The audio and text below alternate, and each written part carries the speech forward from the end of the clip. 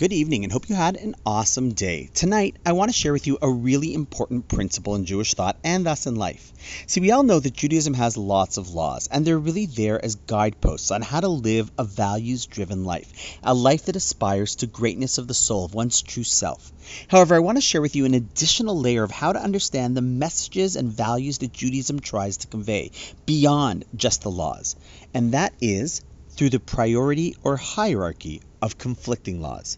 Now, this is a really important lens and sensitivity to have when we look at things. See, it's not always hard to know the right thing to do. And in fact, if we were to quiet down the noise and think to ourselves what is truly the right decision when faced with most of our decisions, it's often really easy to know. So for example, one rarely thinks, is yelling at my, now fill in the blank, employee, spouse, child, parent, neighbor, is that right or wrong? Or is stealing from another, be it taxes, inside trading, or just taking something that doesn't belong to yours because it's there, is that right or wrong? Or should I be looking at certain things or saying specific types of words? Often these answers, if a person is in touch with themselves and want to reflect their greatest self, they often know the right choice to make. The hard part in life is the willpower to make it. But then there's another level, when you have conflicting principles. Often in life, one will find themselves confronted by two important things to do. But the question is, what happens when they conflict? In this moment, there's an even greater opportunity to clarify the subtlety of hierarchy of laws. And often within halacha, one sees the great wisdom and sensitivity of priorities, which are gleaned through the Torah at these precise moments. So for example, is helping parents important? Of course it is.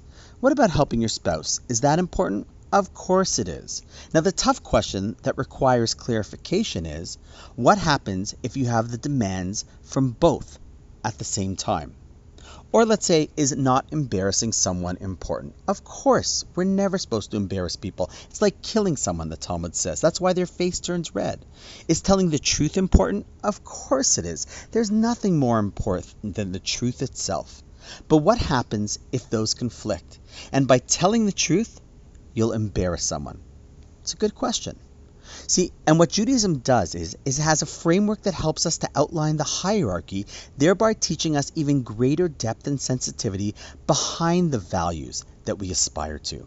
So today, I happen to have had a wonderful day, which ended off with two great experiences. But upon reflection, I realized that it shared a very deep message for me because both of them conflicted with the laws around the 9 days of collective mourning. And yet for one of them, Jewish law decided against it.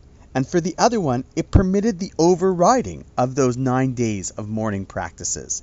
So you know what? I'm going to share the situation tomorrow. It included a wedding sort of and a barbecue sort of and two great gatherings of awesome people.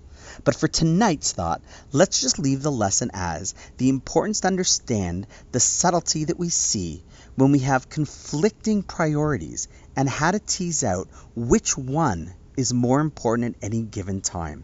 That's such an important skill to have. It doesn't mean they're both not important. The opposite, they both are. But how do we decide what and when is something even more important and why? Tomorrow, I will share the specific example that I went through. But until then, let's just think about this idea of lens. And on that note, have an awesome night. And I look forward to seeing you tomorrow.